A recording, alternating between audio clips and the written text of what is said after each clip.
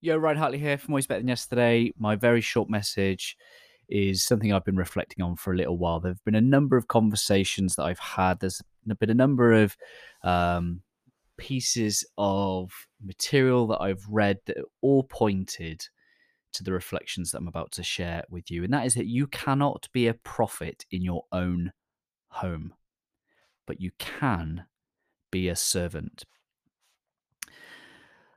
I've shared this with good friends like Jonathan Darling, David Prosper, and a guest that I had on the podcast recently, Lanita, said these words back to me: "You cannot be a prophet in your own home." What does that really mean? How's it relevant? Why am I sharing that with you? Well, for too long, I was trying to be a prophet in my own home, wanting to be loved, wanting to be appreciated for all of the good that I was doing in the world with Always Better Than Yesterday. But here's the reality: my family did not get the best of me. So I had to put aside the desire to be a prophet in my own home and instead just have the humility to be the servant, be the type of leader in my own home that I so often spoke about.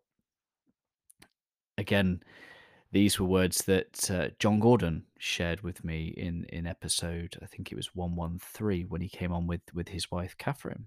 It's about learning to be the servant, serving in your own home.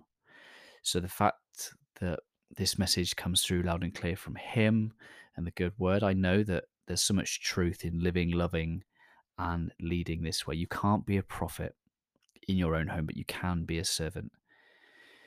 A few things that have really helped has been discovering our five love languages or even our life languages, which you can do through me if you want to. Head to my website, ryanhartley.co.uk, find out more there. But those two tools have really helped me understand how I can best love, serve, and communicate with my family. There is no shame in realizing that you can't be a prophet in your own home. For example, your leadership, your coaching, your helping, however it is that you show up in the world for others so amazingly, do not be worried that some of those things either aren't effective at home or simply just not valued at home. As hard as that can be, and we want to be seen, heard, and loved and validated for all the goodness that we do, sometimes our family don't need that. They just need us, our presence, our availability, and the way that we show up and love. So I no longer want to be the prophet. My ego absolutely wants to be the prophet, and I have to put that to one side because I know that life is better when I'm the servant. So here is forever learning how to live, love, and lead the servant way.